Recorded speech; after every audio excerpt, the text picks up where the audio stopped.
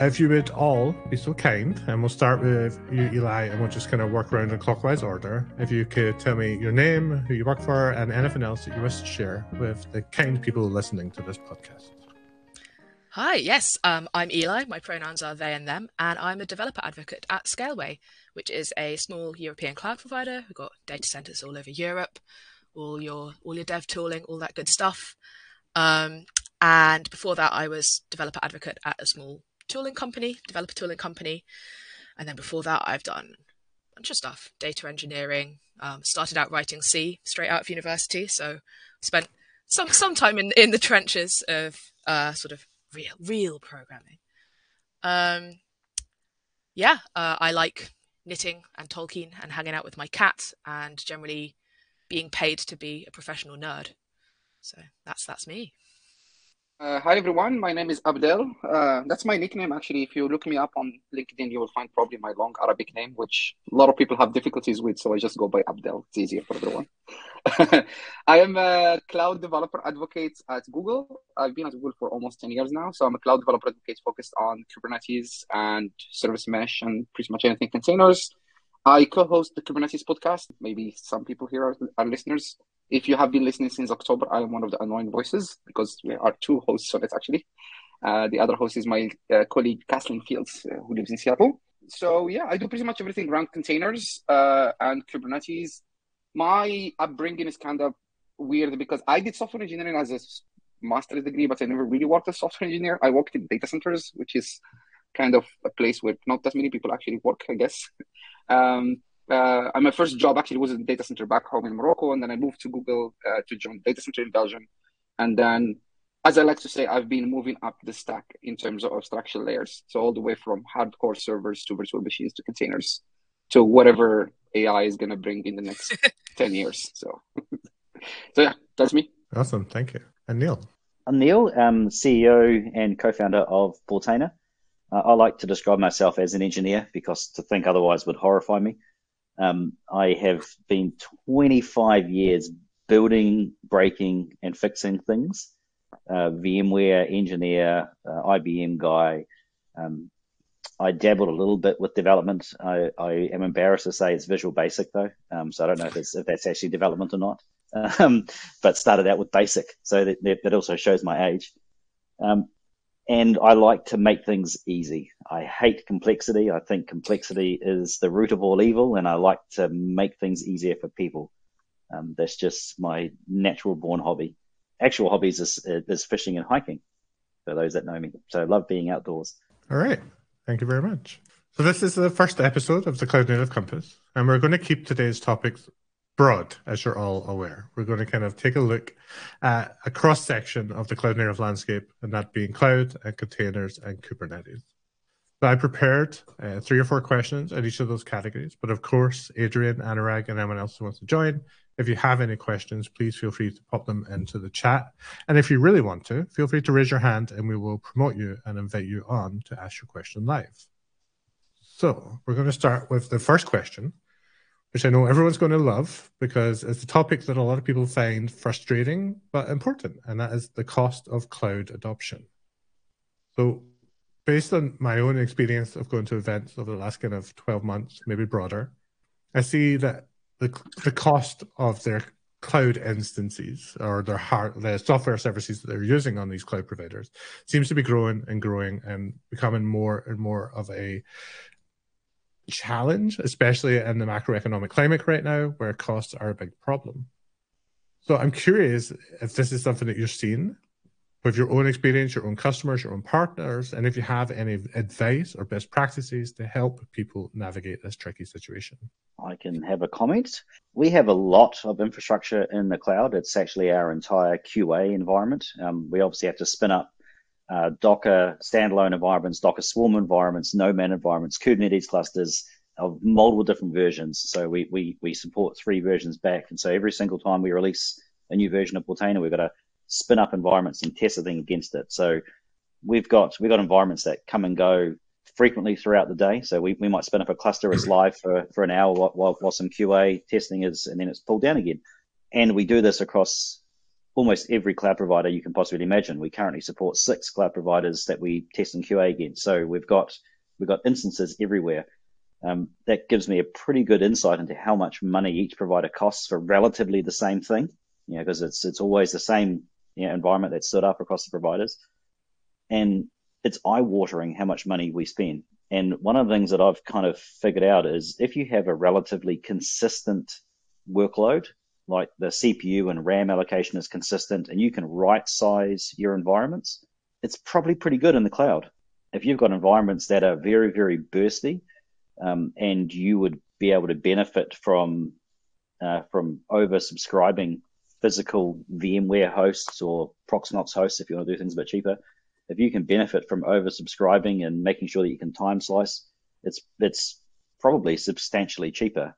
We're actually going to be moving a lot of our workloads back from the cloud into a cloud bare metal as a service provider running virtualization. And we think it's going to save us quite a bit of money in that landscape. So, it definitely, the cost differential between the top 3 and everyone else, I think, is still large. There's a large gap. You pay a premium for the top 3 versus everyone else. Yet I think the capability gap is narrowed. Previously, if you wanted a really reliable service, you went to one of the top 3. And if you wanted something a bit more niche and more cost effective, you went to anyone else. I think that's definitely narrowed out a lot now. You get some very, very reliable services from DigitalOcean, Linode, Civo, you name them. You get some very, very reliable services super cost effectively now. So that's my views on it. Anyone else like to add anything there? Well, my flippant answer was going to be, if you're on Amazon, then you can always hire the duck bill group. Get Corey Quinn in to come and chop down your bill, right? It does make sense to me, though, that making sure that you are buying exactly what you need is an answer, might even be the best answer. Like that feels right. I think Ellie beat me to it, but I was about to say there are people who built businesses on top of this idea of cost optimization, and Corey Quinn is probably the best example of that, right? They help people optimize costs. And I think there are a few factors that determine like how much you're going to spend in the cloud. And I am in my line of work seeing more and more people kind of caring about the cost. There is, if you have been to KubeCon in Valencia last year, there is like an entire trend around FinOps that have been starting around, and there are a bunch of booths of companies doing basically financial optimization for companies. So there are a few factors. One factor is, and this is something I've seen in my experience, is that people just turn things on and forget them, right? So just they go around to a cloud console, they turn a feature on, and they never look at it. There is also what I call hidden costs. Sometimes you would turn a feature on, I don't know, a bunch of virtual machines, but there is an underlying login that you are charged for, but you don't see it. You have to go dig into the documentation to understand how those logs are built. I have had this before with Google Cloud, specifically customers coming to us and they go, well, our login bill is much higher than everything else we are spending money on, right? And that's because they're just writing logs, and logs cost money. And you can basically, anything that is a hidden feature that gets turned on automatically without you knowing, that could be a problem. As Neil said, like the margins between raw compute across the 3 premium cloud providers is getting very narrow, and the other non-premium cloud providers, if you want to call them so, are getting also very close, like DigitalOcean, OVH. They're starting to beat AWS and Google Cloud on pricing, right? And so what I'm noticing on my end is what a lot of cloud providers are doing. They are moving toward kind of more added value services. All right, instead of just selling you raw compute, we're gonna give you like containers as a service. So you don't have to worry about all the underlying complexity of the infrastructure. There is one comment I want to add, and I'll just stop here. I think when we talk about costs, a lot of times people like to compare apples to apples, where you say how much CPU memory costs me on-prem versus how much it costs me in a cloud provider. And they tend to forget the cost of engineering, right? When you are paying Google Cloud to run your virtual machines, you're not only paying for that virtual machine, you're paying for all the engineering work that goes behind it that makes the service reliable. And of that engineering work, you will have to do it yourself if you would host the VM yourself, right? So if you start thinking about your engineers as an investment center rather than a cost center, then it's an entirely different discussion around cost optimization, right? Yeah, I think there's a couple of things there. One, you mentioned that there are products popping up now, and I think that's very true. We're seeing Terraform integrations that try and tell you on a pull request what your plan or the changes to your infrastructure as code is actually going to cost you on a rolling monthly basis, which is interesting. There's things like kube cost, which try to predict what a Helm chart can cost you when you deploy it to your cluster, which again is quite interesting. And I think something else that was interesting there that you mentioned is like the understanding that you've got the operational cost versus the capital. No, what is it? Capital expenditure and operational expenditure. So as a company, you have to make the decision: do you want to own hardware and be an operator of hardware and provide a service, or do you want to pay a little bit of a premium and just use one of these cloud providers? And I think these are a lot of challenges that people need to make. Oh, I was just going to say that owning your own hardware does come with its own operating costs as well, because who's wearing that who's wearing the pager? I That's one mean, of the things you get with the cloud provider, right? It's not you. definitely in a production environment. I know when I started writing dev or being a dev, like we had a cupboard that had a rack in it that had 4 servers on it, and that was dev and staging and QA and pre-prod. And to be honest, like it didn't really require much maintenance. If anything went wrong, you pulled the plug on it and turned it back on, and well, it was bare metal. 40 minutes later, maybe you had a working machine again. Who knows? But we're now in a situation that we're probably engineered for ourselves, and that cloud native predominantly means microservices, right? And running microservices in a production-like environment, even if it isn't production, usually requires more than one machine. With our monolith, you could spin up a bare metal server in a cupboard, or even just some, not a Raspberry Pi, but you can stick some novelty hardware into a cupboard and deploy a binary to it. But with microservices, that's not really an option anymore. It's like we've engineered ourselves into this cost paradigm, which I'm sure there are pros and cons to. But what's people's thoughts there? Like, have we made this mess ourselves? Well, it's also just be careful you don't do binary alternates, right? So yeah, like as I said, we're moving to bare metal as a service and a cloud provider. So we get an entire server in a managed data center from a provider with high levels of SLA and internet connectivity and everything else. So we just get a console access to it. We can install VMware on it or Proxmox, whatever on it, and start building our environment. So yes, we have to manage the hypervisor layer as a cost saving, but we're not worried about the data center or the server or any of the connectivity requirements of it. It's highly available. So there's actually a nice halfway house as well in between fully managed by a cloud, hardware managed by a cloud or self-hosted. And I don't think I would ever even consider reverting back to fully self-hosted now. It's just too hard now, and there's no need. But definitely being able to have your own dedicated hardware, being able to overcommit that hardware at a ratio that you're comfortable with, that makes sense for your business, then that's definitely a viable option to save money, lots of money. Yeah, I mean, there's quite a public migration right now happening with Hey, the email company, and Basecamp, where they've given up on the cloud and said it's too expensive, and they were citing costs. I think was it like 3+ million per year to run their email service, and they've went all in and buying their own hardware and sticking it into a data center and managing that themselves. And you're right, I could never imagine going back to that level of operational complexity. I like the simplicity of cloud. I like the fact that we can burst up and burst down based on what's happening. I mean, do companies have predictable load to be able to do that? Like, it just doesn't seem like that's the case anymore. Well, I have to say something about this whole Basecamp and Hay situation. I mean, all respect to the person who wrote those articles. There is one thing I am not able to understand is at that scale, at $3 million per year, they have a very powerful negotiation power, right? They're not paying premium prices. They're not paying catalog prices, or they shouldn't be paying catalog prices at least, right? If you are a customer of a cloud provider whose bill is $50,000, if you bring AWS or Google Cloud, they will tell you, like, just go away, we don't care, right? But if you're paying $3 million per year, then you can sit down at the table. And I've seen customers negotiating up to 50-60% discounts on raw compute by spending a couple millions a year, right? So I read those articles. I could not understand why the cost was substantial and why they were complaining about it. And also, if I was in their shoes, I would not consider going back to the run my own server situation. And Neil said something interesting, like bare metal server is a thing, and it's kind of halfway between, fully managed and so somehow half managed, I would say. So I don't like the articles that you're referring to. They were doing kind of an apple to apple conversion, and that's what I always advocate against, right? Like just look at the catalog prices of AWS and Google Cloud and Azure and say like, oh, see, this is expensive. I can rent a VM for half that price. That's not the full story. Yeah, I do wonder if at Scaleway we will see more people coming back to, we have elastic metal servers, because historically that's been just steady. There is steady, consistent demand for those. So it'll be interesting to see if more people adopt, your approach, Neil, of mixing and matching and finding the right tools for the actual sort of more well-suited tools for each job. All right. Well, based on where this conversation is going, and based on what the next two questions are, I'm probably going to ask them both and just throw them out there and let you tackle whichever one you want to.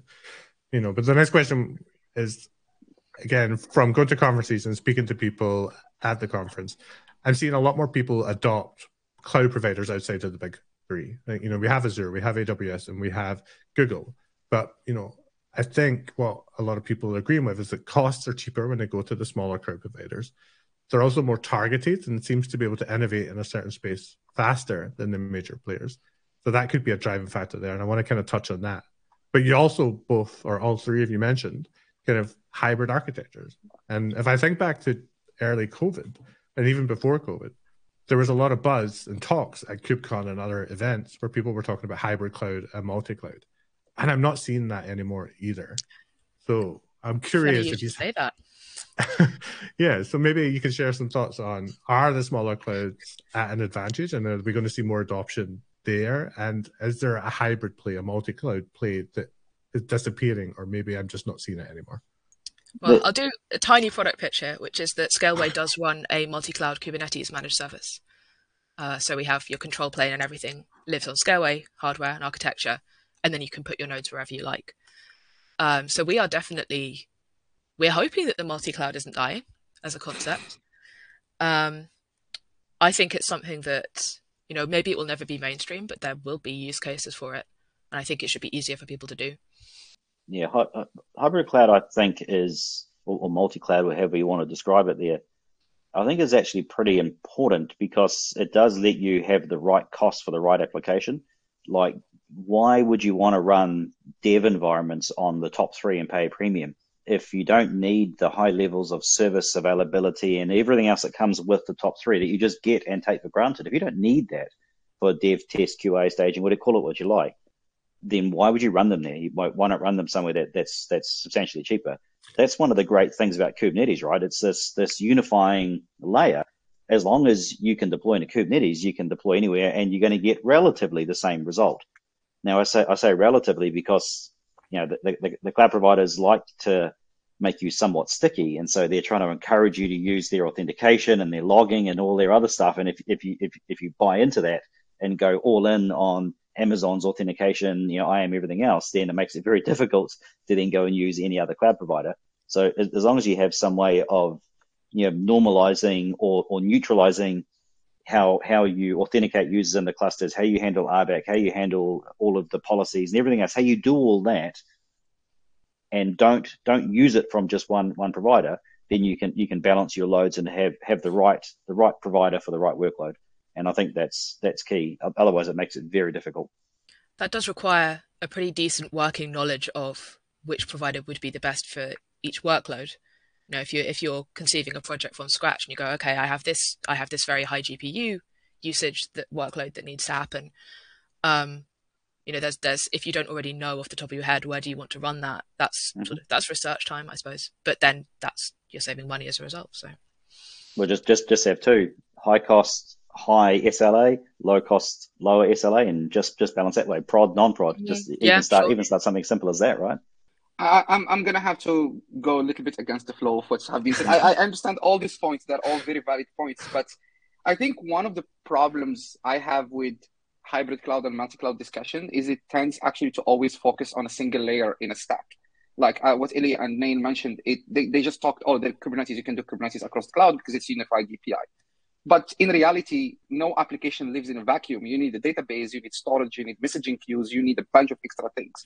You're not going to stick your app on AWS and put your database on Google Cloud. That doesn't make any sense, right? You're not going to put your your application on a container on DigitalOcean and have your Kafka running on AWS. That doesn't make any sense. So where I see this is, again, this is my own opinion. Where I see multi-cloud valuable are few of the following cases. Some of the following cases, this is from experience. First is location or availability of the service. There are certain industries where you are required by law to be in a certain physical location. And if your cloud provider doesn't have presence in that physical location, then you will have to choose another one. That's one valid use case for multi-cloud, right? Or maybe either physical locations because regulations or because you want to be close to the user from a latency perspective, right? So this would be one. The second one is you touch on this a little bit is added value services. Like if you want analytics tooling, probably Google Cloud is one of the best places where you can have like a data warehouse with BigQuery. So you go to the cloud provider because they have a service that they are the only one offering and they are doing it very well, right? If you want cheap compute, you probably go to AWS because they have been doing that for a while and they optimized even their costs to be able to offer VMs for cheaper than the other two. If you want developer tooling, you go to Azure. They have a pretty good DevOps stack, which a lot of developers like, especially if you're in the .NET space, right? So that's another use case of multi-cloud, in my opinion. This, I would call it world where people want to run a single abstraction layer on top of 6 cloud providers and have a single API to talk to them, and then have the app automatically move from one cloud provider to another because, it's not that data center is down. That's just very hard in practice to actually implement, I would say. So I'm not dismissing that multi-cloud is valid. I just think that people think about it from a single layer perspective in the entire stack. And that's probably not the right way to do it, but that's just my opinion. I think you're all in more agreement than you probably realize, because I think, Abdul, what you came at it from there is like the production use case where, I don't want to manage my own stateful databases in production. So I am going to use like Cloud Spanner or Cloud SQL, etc. But then I think Eli and Neil were more of the let's slice our environments across clouds, like have dev and staging live somewhere else and not really speak. Like they're never going to use. I'm not going to pay for Cloud Spanner for my dev server or my staging server because it's just not cost effective. But I probably would stick it on Scaleway or Civo or Linode or any of these other providers and maybe rely on Google Cloud for my production workloads because I do want to hook in to more of those value added services. And I think that's actually probably a pretty good way for people to start leveraging cost savings by moving those lower priority environments or more ephemeral environments down other providers. Plus, it gets them more familiar with the tooling as well. Maybe their infrastructure as code is going to improve because they've now written it in a modular fashion where it can be augmented with a different cloud provider at runtime. Who knows? Like everybody's going to do something a little bit different. But I do think these were all in more or less agreement in some way there. We agree? Yeah, well, there are also open source alternates for almost all of the cloud provider services. So for non-prod, you can actually stand up an entire kube manifest with your database layers, your messaging layers, whatever else, and actually make it stateful. So you can do that. Would you do that for production? Yeah, probably not. You'd probably want that with a really high SLA, specialist who knows how to run databases amazingly well. So, but yeah. Yeah, we're seeing some really interesting stuff like Cockroach DB with their serverless authoring. It's really interesting. We've got Neon.tech, which is doing like this managed serverless Postgres as well. There's PlanetScale, who do Vitesse MySQL in a cloud environment. So like if people are already storing their state in these other services and just using cloud providers for compute, maybe they have more flexibility to really understand and mitigate any cost explosion there too. So here is one interesting fact for you guys. I don't know if you've seen you are all aware of the last the registry migration, the artifact registry migration for Kubernetes that happened over the last few months, right? I've been so we did like an episode on the podcast about that, and we interviewed one of the software engineers who led that effort. And in researching that topic, I came across a document that was written by some people in the CNCF. In which they analyzed, like they just highlighted what's the problem statement and how they're proposing to solve it. And in that problem statement phase, they said there was something around, they analyzed the traffic that was going toward the Google Container Registry, so k8s.gcr.io, the old one, and they realized that about 70% of the traffic going there was coming from AWS IP addresses. So there's actually a lot of people on AWS that are So these are not EKS. It's not the AWS managed Kubernetes pulling from our container registry or from the K8S1. It's people standing their own Kubernetes cluster on top of AWS using tools like kubeadm or kubespray, because kubeadm and kubespray uses the old registry to pull images from, right? And that was a very interesting fact to learn. It's like, okay, there are a bunch of people doing their own Kubernetes cluster on top of AWS, which is... Why would you? Why would you? Exactly. It's so weird. You already have the expertise. You want to be lower in the abstraction sort of offerings. I don't know. There must be significant use cases for it if they're seeing that much traffic. I run my own. Yeah. And so actually the migration toward the new registry was driven by this, because the project, the Kubernetes project, used Google Cloud to host the artifacts and host the CI/CD pipelines, etc., etc. But they realized that out of the $5 million that Google Cloud was giving them every year to pay for everything, they were paying 50% of it on egress costs. That's all the image pools going toward the different cloud provider, right? So the new registry, if you look at the details of the implementation, is just a very simple proxy that forwards you toward either AWS or to Google Cloud based on where you're coming from. So they're actually hosting images in both cloud providers so that they can cut on the egress costs. That's so clever. That's really funny. Yeah, I had no idea. Yeah, it was a very interesting realization. 70% egress cost going toward AWS, which was like, okay, sure, there are a bunch of people doing that. Well, I think this gives us a nice segue into our next topic, because registries are expensive, and people that operate them may want to register costs. And a very notable company made some decisions lately that kind of angered the cloud native community. And of course, I'm talking about Docker, who kind of made themselves the villain when they announced that they were deprecating, removing, deleting, whatever they were doing, the free plan, which meant that a lot of people who host their container images on the Docker Hub were told that within, was it 30 days or 90 days? I don't remember exactly. Their images were going to be deleted. Now, they've rescinded it. They've said, okay, we're going to migrate people to open source programs, and we're going to give, I think there is some sort of free plan now, but do we forgive them, or have they broken their trust one too many times now? I think there's definitely going to be fear, because if you can just change a service with only 30 days notice, what else can you change? Is the price for other services going to be 10 times this next week because they choose that they need to change it? So there's definitely going to be fear as a result.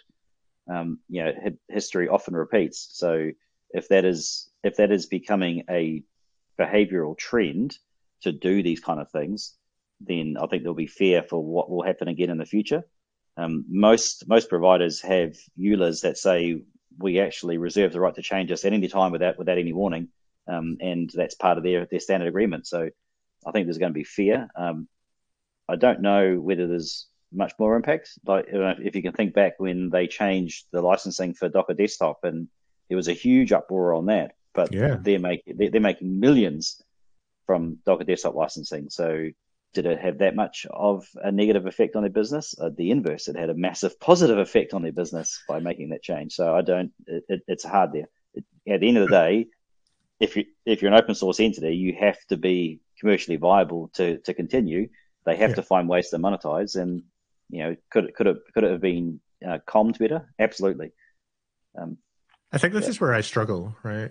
I think Docker changed the game for everybody in this community, right? We all have a lot of respect for Docker and the Fedora team and what they've done. We want Docker to succeed. But like you said, it's not the first time they've violated our trust. And they've done it so catastrophically through very poor communication, not really bringing people along with them with the changes, saying, hey, this is why we're doing this thing, and this is what we need to do to keep our business alive. They've just come out with the big delete hammer, the big sledgehammer, and went, sorry, it's going away now. And the Docker Desktop one was another one. We've seen so many alternatives pop up now, from Rancher Desktop to Podman Desktop to Colima and all this other tooling, trying to give people alternatives. Even recently, OrbStack released a product as well to kind of compete with this.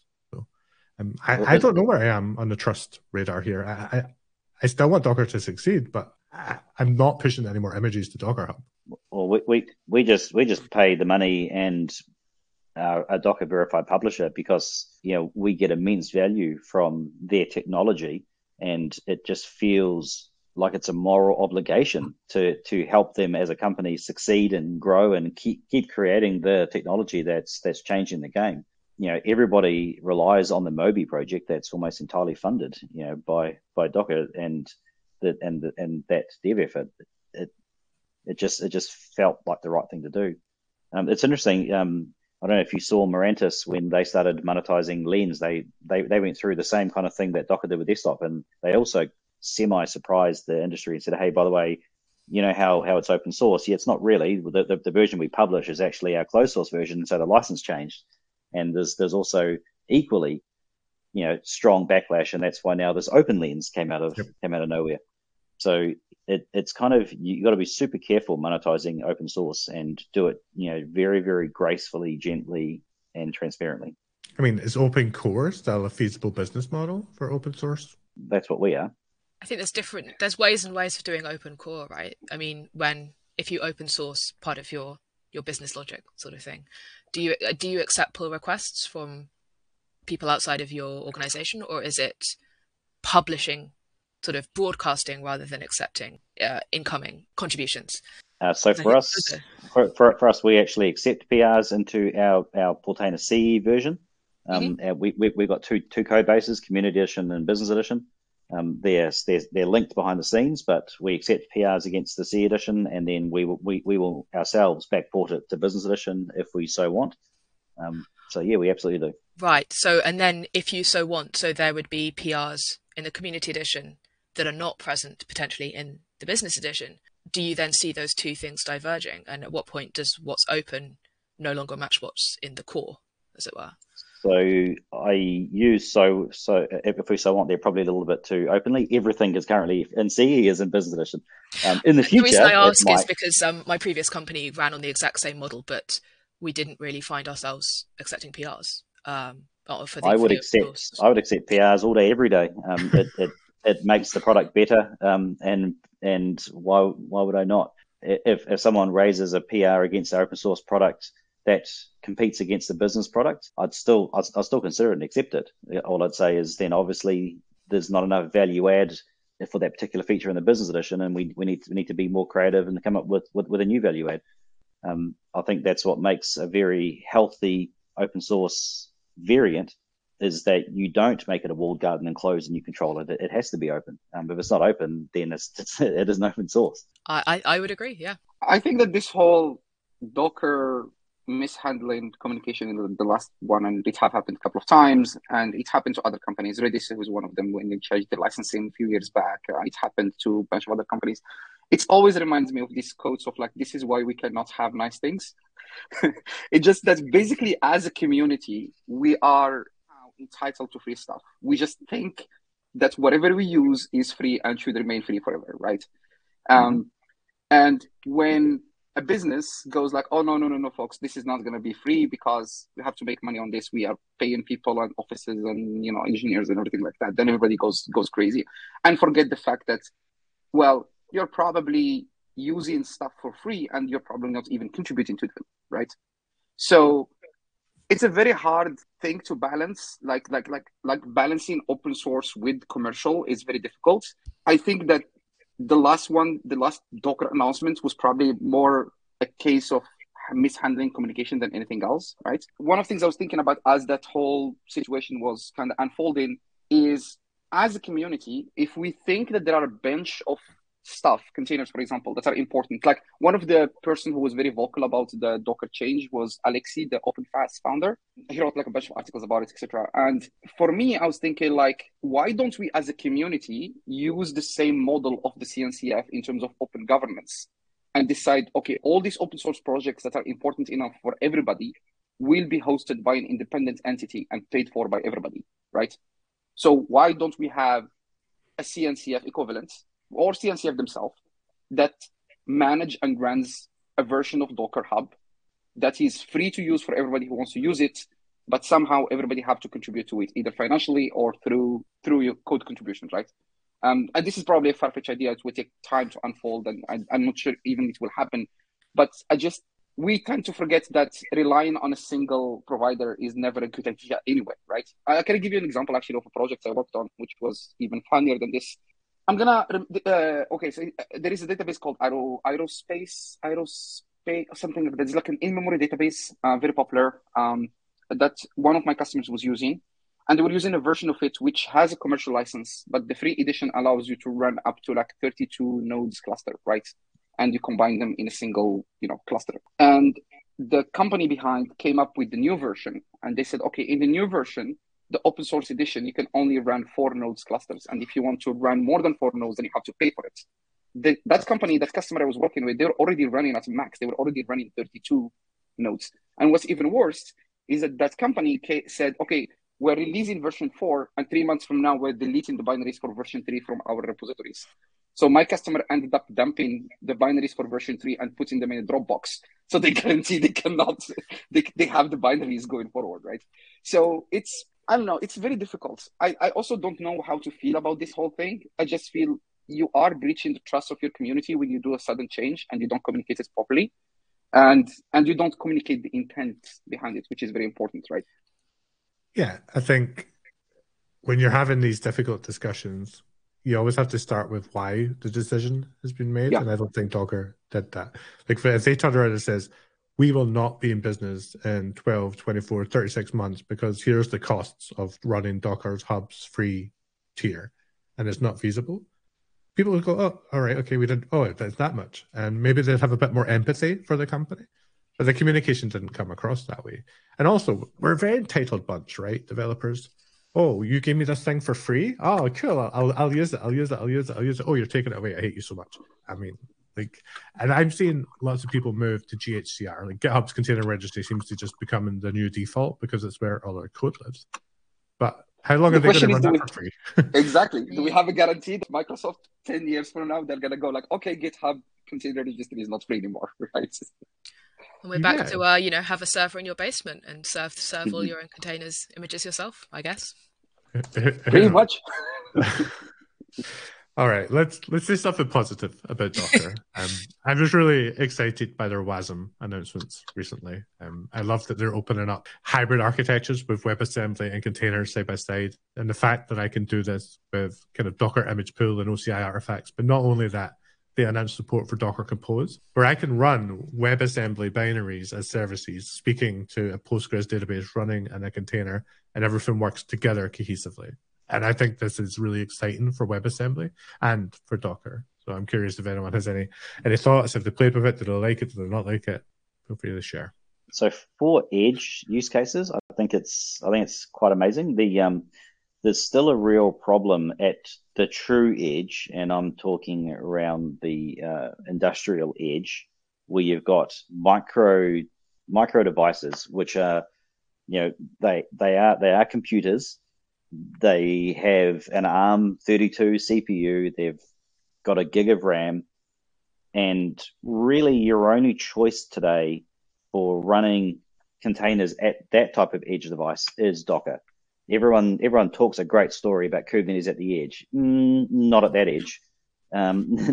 Nowhere near. And so if your only option is to run full fat containers on that device, still a slow ARM32 CPU and 1 gig of RAM only goes so far. And so the more efficiency that you can get out of it, the faster I think we're going to see the adoption of things like Industry 4, because industry invests in technology and they expect that technology to last 10 plus years. They're not going to go refresh their entire hardware estate overnight because they want to do containers. They want to find a way to repurpose what's there, and it's old and slow. So I think WASM at that edge is going to be amazing because it lets you get so much more efficiency, or it's so much more efficient way of delivering applications at that edge. In the data center, I'm not convinced, but that's an interesting take.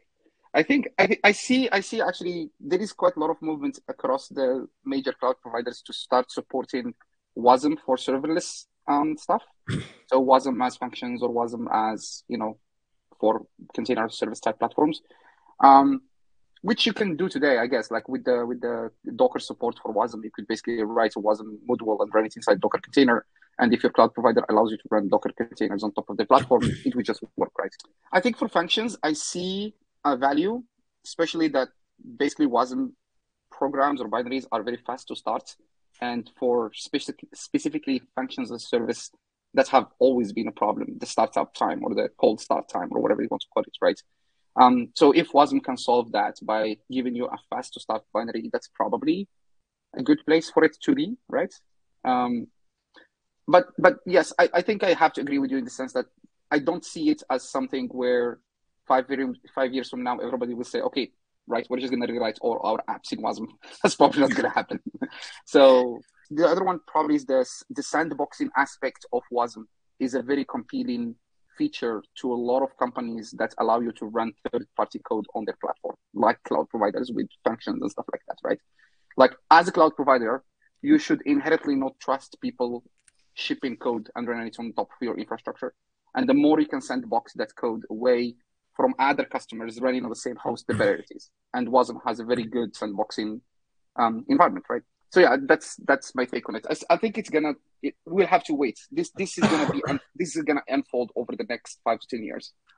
Yeah, I want to quantify some of the things you mentioned there. So Cloudflare announced their Workers project, which is their functions as a serverless kind of workload thing, supports WebAssembly workloads. They announced that like 2 weeks ago, which is cool. And they have 256 edge locations. I know Neil's going to be like, that's not edge, but they have these locations out there for people to run these workloads. And as far as quantifying it, WebAssembly runtimes, binaries can be started in microseconds compared to like a container, which we're talking 500 milliseconds probably to start a container, set the sandbox up, especially in a Kubernetes environment. It's a little bit slower. I think that's quite interesting. But there's also the data aspect. It's like with container runtimes, you have to pull the image, and container images are not small, right? Yes, we have container images in the megs, but we've all seen in tens of megs, hundreds of megs, and even gigs of container images. So even the pull time on that can be slow. Whereas WebAssembly binaries, again, are very, very small, typically 4 to 8 meg, depending on the complexity of the application. Of course, your mileage may vary. I'm not saying all of them are. But I think at those numbers, that is a really compelling story for developers who want to do things that way. And then the sandbox is just the kind of cherry on the top, right? It's like you get all of those benefits without having to deal with Linux C groups, without having to worry about the architecture of the application. Yeah, Go cross compiles, but am I cross compiling for ARMs? Am I cross compiling for x86? Like, these are all concerns that I hope we don't need to worry about.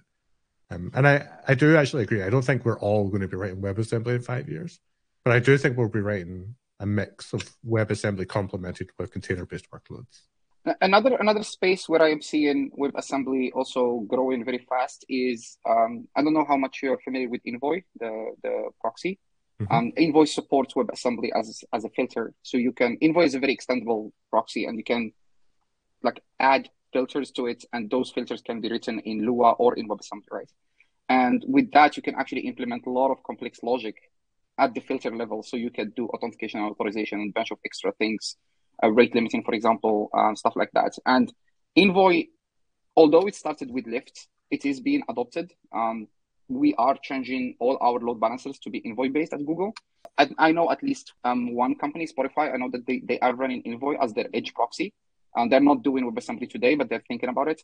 So, and I think probably Neil would not agree with this. I still think this is an edge case where you're running a proxy at the edge of your network and pushing a bunch of that logic that you're doing in the backend to the proxy layer. SSL termination is something we've been doing for a while, but like authentication, authorization, blah, blah, closer to the user is of value, right? And I think the reason why Envoy and Wasm are becoming interesting is because all the other proxies that existed for a while have not been innovating that much. Like Nginx did not change much in the last 10, 15 years. HA proxy did not change much in the last 10, 15 years, right? They probably support HTTP too, but like who cares, right? So yeah, I see that as another kind of area that would be interesting to look at or to keep an eye on. Yeah, I think WebAssembly as an extensibility model is definitely on the rise too. Like you said, with Envoy, Red Panda has like a built-in WebAssembly runtime for doing stream transformations on events going into the system. And there's a really cool framework that I don't remember the name, and I'm not going to remember it, but it's like a desktop extension model. So if you write desktop apps, you can now write WebAssembly modules that get hooked into it, and it makes it run on Mac, Linux, and Windows without having to worry about anything else. I think that's quite an interesting use case too. All right. We are very quickly running out of time. So unless anybody would like to share more on WebAssembly, I'm going to suggest that we move on to our final topic for today, which is Kubernetes. Any last words on WebAssembly? Kubernetes it is. All right, awesome. Well, I'll throw this one over to you, Abdel, since you've already mentioned it. But very recently, the register change as part of Kubernetes is a big deal. People need to know. Well, I guess it's not as important anymore because of the automatic redirect, but there's still things people need to know. So maybe you could share a little bit on what's happening and what's important for people to take away. Yeah, so a little bit of context. Kubernetes was up to 1.26, which was released December last year. They were pushing all their images to k8s.gcr.io. So GCR stands for Google Container Registry, which is a Google managed version of Docker Hub, essentially, or Docker Registry. And k8s.gcr.io was a subdomain that Google created specifically for Kubernetes, right? It was kind of like its own instance. It did not share infrastructure with the rest of the container registry space. So they created like a subdomain and they just give it to the community and then, I talked about this earlier. They realized they were running out of money because, spending way too much money on egress. So they decided to do the migration. And the migration today, or the migration essentially was, we're going to move from k8s.registry.io toward registry.kubernetes or .k8s.io, which is essentially, if you care about the implementation detail, it's a proxy running on top of Cloud Run, which does the redirection. It's a very low weight Go binary. The code is open source. You can read it. And essentially what it does, it receives the request, it looks at the IP address, and it uses a Go package, which can give you the list of known IP addresses that AWS use. So if your traffic is coming, if the request is coming from AWS, it forwards toward the container registry of AWS, right? So the images are still technically mirrored across both Google Cloud and AWS. And maybe they are planning to add more cloud providers later. What happened basically is AWS came to the Kubernetes community and they said, we're going to give you money to be able to host stuff on AWS, right? And maybe later more cloud providers will chime in and they will be able to do the same. But essentially now when Kubernetes is built, they will push all the artifacts toward all the cloud providers. They're mirroring them on Google Cloud and AWS and maybe Azure in the future. And then this proxy, this little Go binary, just forwards, depends on where the IP is coming from, right? And that's going to help a lot with pull time. So if you're on AWS and you're pulling for the new container registry, you will see a significant improvement in terms of the pull speed, right? And yeah, just reduce the cost on a single cloud provider and kind of distribute it across multiple cloud providers. So that's the context. Do you know what that is? That's multi-cloud. That's multi-cloud. Yeah, that's actually a very valid point. I was waiting for somebody to make a comment. And actually, you know what it is, to be honest with you? It's basically what we used to do with Linux packages, just mirroring Linux packages across multiple servers, right? It used to be a long time. When I was living in Morocco, I did establish a mirror for APT in Morocco. I bought a bunch of servers and we established, we set up a mirror for APT packages. And that's essentially what this is, except it's done by the community, not by a bunch of volunteers, right? How is it not just a CDN? It is a CDN. It is exactly. Pretty much a CDN. So I'm surprised that Google just didn't host all images on a CDN. Well, I think that the reason is because containers require a very specific implementation of the registry itself, right? The registry API is very specific.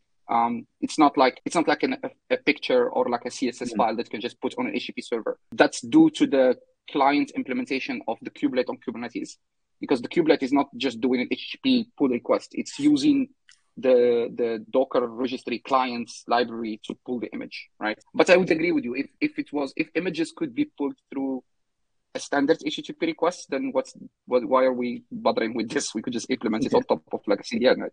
All right. Well, thank you for sharing all that. So we've got a couple of questions left. So Adrian, anyone else in the chat, if you want to ask any questions before we finish, drop them into the comments, and we'll move on to developer portals. So a trend that I've seen through reviewing CFPs for a couple of conferences, and again, speaking to people at conferences, is that Backstage has really kicked off this new, I don't want to use the word movement, but this initiative where teams feel like they need to have developer portals that give them a gateway into their infrastructure, their services, their projects. And I'm curious, is this something that you are seeing again with your own customers and partners? Do you use yourself? And what is the value proposition that people are looking for here? Is it purely developer experience, or is it something else that I'm missing? Well, I'm still unclear on the difference between a developer portal and like a console view for what you're doing with your cloud provider. Is this for things that you've got on site, or whatever, sort of agnostic to where the things are actually running? Or yeah, so the Backstage, as an example, is kind of used to give you like a service catalog. So as a developer team deploying microservices, it'll actually show you all the services, how they interact with each other, the message formats, visual overviews. We're seeing extensions now where it can hook into Kubernetes and give you some limited capabilities there. It can hook in to your cloud provider and show you IAM models and RBAC rules and a whole bunch of other stuff. So gotcha. We're seeing this kind of DX-based portal experience trying to make developer teams more efficient. I'm not sure if that's the value add, but yeah, Neil, you were going to say something there too. Yeah, I was going to say, as Kubernetes or containers get more and more and more mainstream, you're getting into the realm of web devs, front-end developers. In all honesty, those people who know how to use, those developers who know how to deploy and manage applications on Kubernetes are probably full stack, and now they're extra full stack in order to be able to do that as well. But there is a huge proportion of the developer community who probably see themselves as front-end devs or web devs, and they may or may not have the skills to be able to do infrastructure tasks. And so there is definitely a need for an abstraction where you say, I just want to take my code and I want to deploy my code, off you go. And that's where I think these kind of dev platforms will shine, is being able to engage with the dev in a language the dev speaks, which is code, and being able to get them and or have a bunch of pre-canned templates available. They can just click to deploy and they get their server up. They can then go and push their code into. I think it's critical as we get more mainstream, we get into more emerging markets where the level where there might be more of a skills delta. I think it's just a sign of maturity of Kubernetes. All right, can we try an experiment? Are the three of you happy to try an experiment? You smile. I'll take it. All right. There was a report recently that said GitHub just crossed 100 million monthly active users. So let's pretend that this is science and there's 100 million developers out there in the world. So in the chat box, and don't hit return until I ask us all to hit return, type how many developers you think have used a kube control command. And the audience can feel free to do this too. So don't hit return. Chat box. Yeah, but just type a number. And I'm going to count to 3. And on 3, we can all hit return. I can't even find the chat box. At the bottom, there should be, there's a timer saying we've been live for 58 minutes. And then there's a little square for chat. So in the chat box, type a number of how many developers out of the 100 million have used a kube control command. And we'll all hit return at the same time. Has everyone got a number? I do. All right, so on 3. 1, 2, 3. Wow, we all went very different. So I said 500,000, Eli's 5,000, Neil went in at 10 mil, and Abdul saying every developer has run a kube control command. I mean, we'll never know, but I just, KubeCon has 10,000, a sellout event at 10,000 people going to Amsterdam.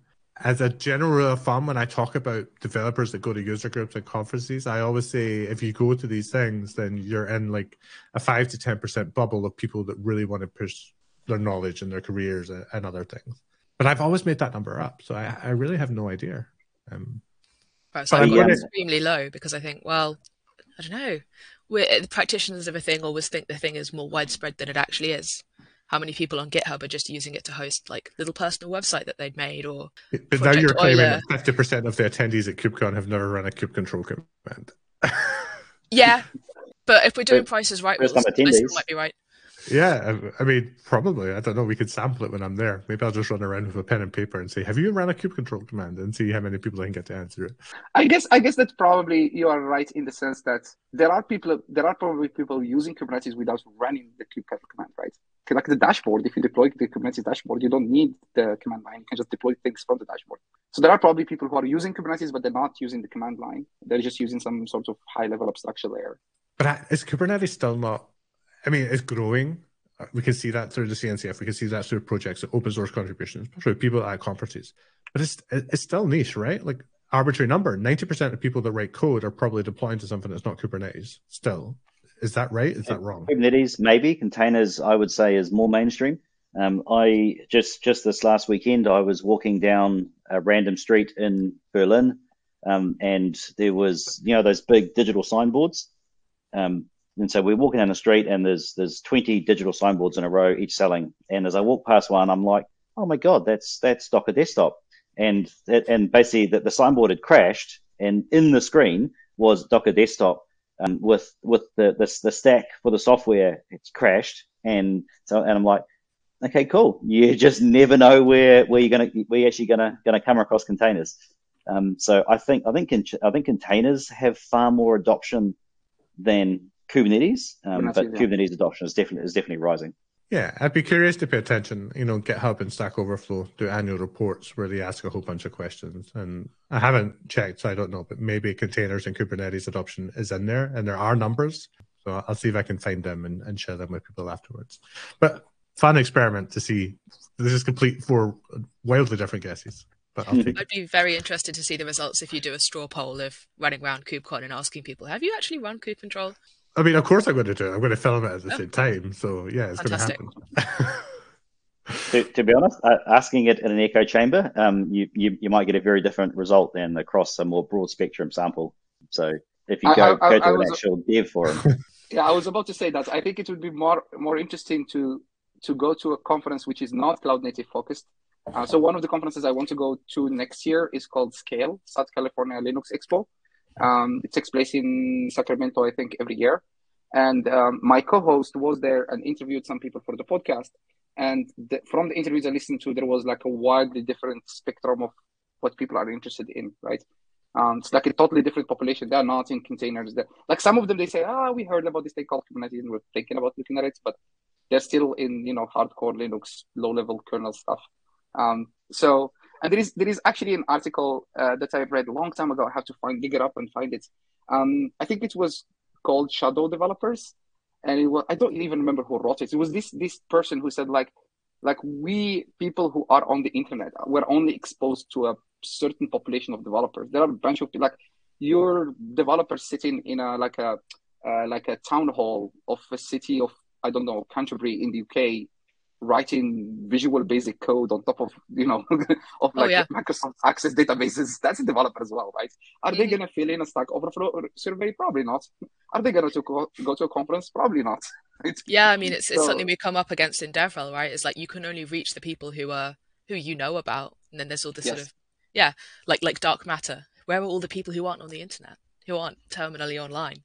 All right, we have gone a little bit over. I just want to check. Does anyone have a hard stop, or are you okay to answer one more question, and we'll finish up for today? I'm good to go. I'm good to keep going, rather. Well, I think I can keep going as well. Yeah, I mean, I think given everything that we see on Twitter these days with OpenAI, and ChatGPT, that we should talk about the way that may influence our little niche Kubernetes and Docker and container bubble and the way that we work. And specifically calling out Alex Jones from Canonical's project of KHJPT, which hooks into like the Kubernetes event log and audit log to tell you when things are wrong with your cluster and tell you how to remediate them. Is this something we're going to see more of, and is it going to take all our jobs? Which is hyperbole, it's awesome. Of course. But I'm going to seriously awesome. It's very, very cool. Yeah, triaging is one of the things that, and let's be honest, 90% of us see an error, copy paste it into Stack Overflow, and look for the answer anyway. So this is just automating that loop. I like that we've now got to the stage where we've written software so complex that we need to write more software to understand it. We are, I don't think that our jobs are at risk because you ask ChatGPT anything about real facts and it spews you complete nonsense. But it's certain tasks like that, I think it could be really, really useful. So, I also say that whilst it still has quite a lag in its training, if you ask it questions about Kubernetes 1.26, do you think it's going to be able to help you? Maybe not, because it's got that cutoff. So as long as it's a bug that existed back when it was trained, it'll help you. I'm not sure. I mean, I'm not that smart enough to understand if it can determine things that's newer, bugs that are newer than what it was trained on. I don't know how it handles. So you have to give it all the context. That's what I've seen is that people are feeding it 126 manifests as examples and then asking it questions based on it. And it does seem to have a weird ability to understand what's happening and answer questions. Like it could be retrained with modern data if you're willing to give it the modern data. Do you think this is something you would hook into Retainer? I am all about making things easier for our users. So if this was a way to make things easier, we actually had a discussion. We used to include compose with a K in Portainer. So you could take a Docker compose file and we would auto deploy that against Kubernetes. We had to pull it out because it was full of CVEs. If this was a way to bring back that type of capability where someone could give Portainer a compose file, we asked ChatGPT to convert it, and then it gave us back our manifest, so we could then go direct deploy. I'll take that. That would be cool. Yeah, that'll be cool. So absolutely, if we can use it to improve the service that we deliver to our users, I'm all over it. Yeah, I also wonder, like from the Google and Scaleway point of view, can we have an understanding of all the resources we have and then give us cost optimizations, or even just remind you that you've had an instance running that you're not using anymore? Like, hey, the traffic on this virtual machine hasn't really moved a needle in 10 days. Do you want to shut it down? Are we going to see more stuff like this? Most of our recommendation tips that we have in the Google Cloud Console are actually ML based. They're not Bard based. They're not based on ChatGPT. Like right now, if you log into the Google Cloud Console, there will be some recommendation in your virtual machine interface to say, hey, you haven't used this virtual machine for a while. Oh, wow. So that's actually ML based. And another place where we are using a machine learning based model is we have a software called Cloud Armor, which is like a web application firewall. It's a WAF. So you can attach it to a cloud load balancer, and then it can do a bunch of things like XSS, like a cross-site scripting detection, SQL injection, etc. But one of the things it does is something called predictive traffic analysis. So basically, when you turn that on, it creates a base model for your traffic on your load balancer. And if it sees something weird, it can actually notify you and say, hey, we're seeing these IP addresses are potentially going to be harmful. And you can turn it on to either create a firewall rule to block those IP addresses automatically, or just give you a recommendation and tell you, please apply this policy to block those IP addresses. And last year, that feature was used by one of the customers, and it helped them block the largest DDoS attack known to human in history. It was like 47 million requests or something like that. So they didn't have the automatic feature; they just had the recommendation feature. But somebody caught that early and managed to apply the policy to prevent issues. So in these kind of cases, I do see value for using machine learning based, whether they are ChatGPT or Bard or something else, but something that is clever enough to see what your base usage is and can detect deviations, right? But this is not new to ChatGPT. This is like deviation detection in machine learning is a very old problem, right? So ChatGPT as is today, being useful for us with what we do today, I'm very skeptical, but that's just me. Yeah, I sort of think of ChatGPT as it's almost like a toy or like a demo of like the technology, the ML technology in targeted ways, like exactly as you say, like very specific targeted ways that's trained for this one purpose, I think have an enormous potential.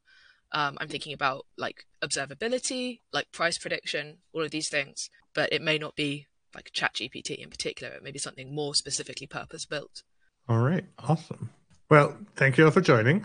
It's been a pleasure talking with you all.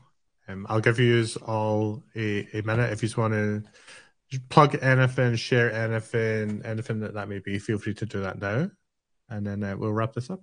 I don't want to plug Portainer at all. That just seems that seems shallow. But so no, I think the more people that get exposed to containers and Kubernetes and realize that not everyone needs to be an expert, the better. I think there are varying levels of skill required And I think we need to be completely comfortable that those out there in the ecosystem have varying levels of skill, and embrace them, and have tools and capabilities that help. The ChatGPT conversation just then is a prime example. It helps those underskilled do things that their more skilled peers might be able to do. So anything that helps people increase the skill level is a good thing.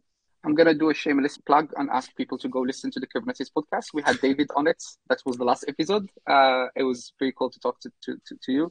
But we have a bunch of stuff coming up, very interesting things. We're going to be covering platform engineering and backstage is one of the topics. We're going to be covering Docker and WASM as well. And we're going to be also covering KubeCon Amsterdam. So we're going to be asking people, just harassing people in the show, asking them like how it's going on. So it's kubernetespodcast.com, where you can follow us on Twitter.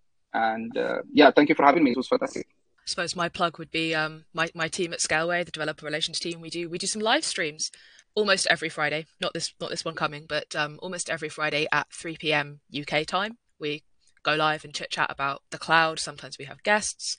We just did a bunch of Kubernetes focus streams during March. So if that's your jam, come and hang out with us. You can find us on Twitter at @scaleway_devs, and we always tweet when we're going live. It would be really good to have folks come and harass us on stream. Cool. All right. Awesome.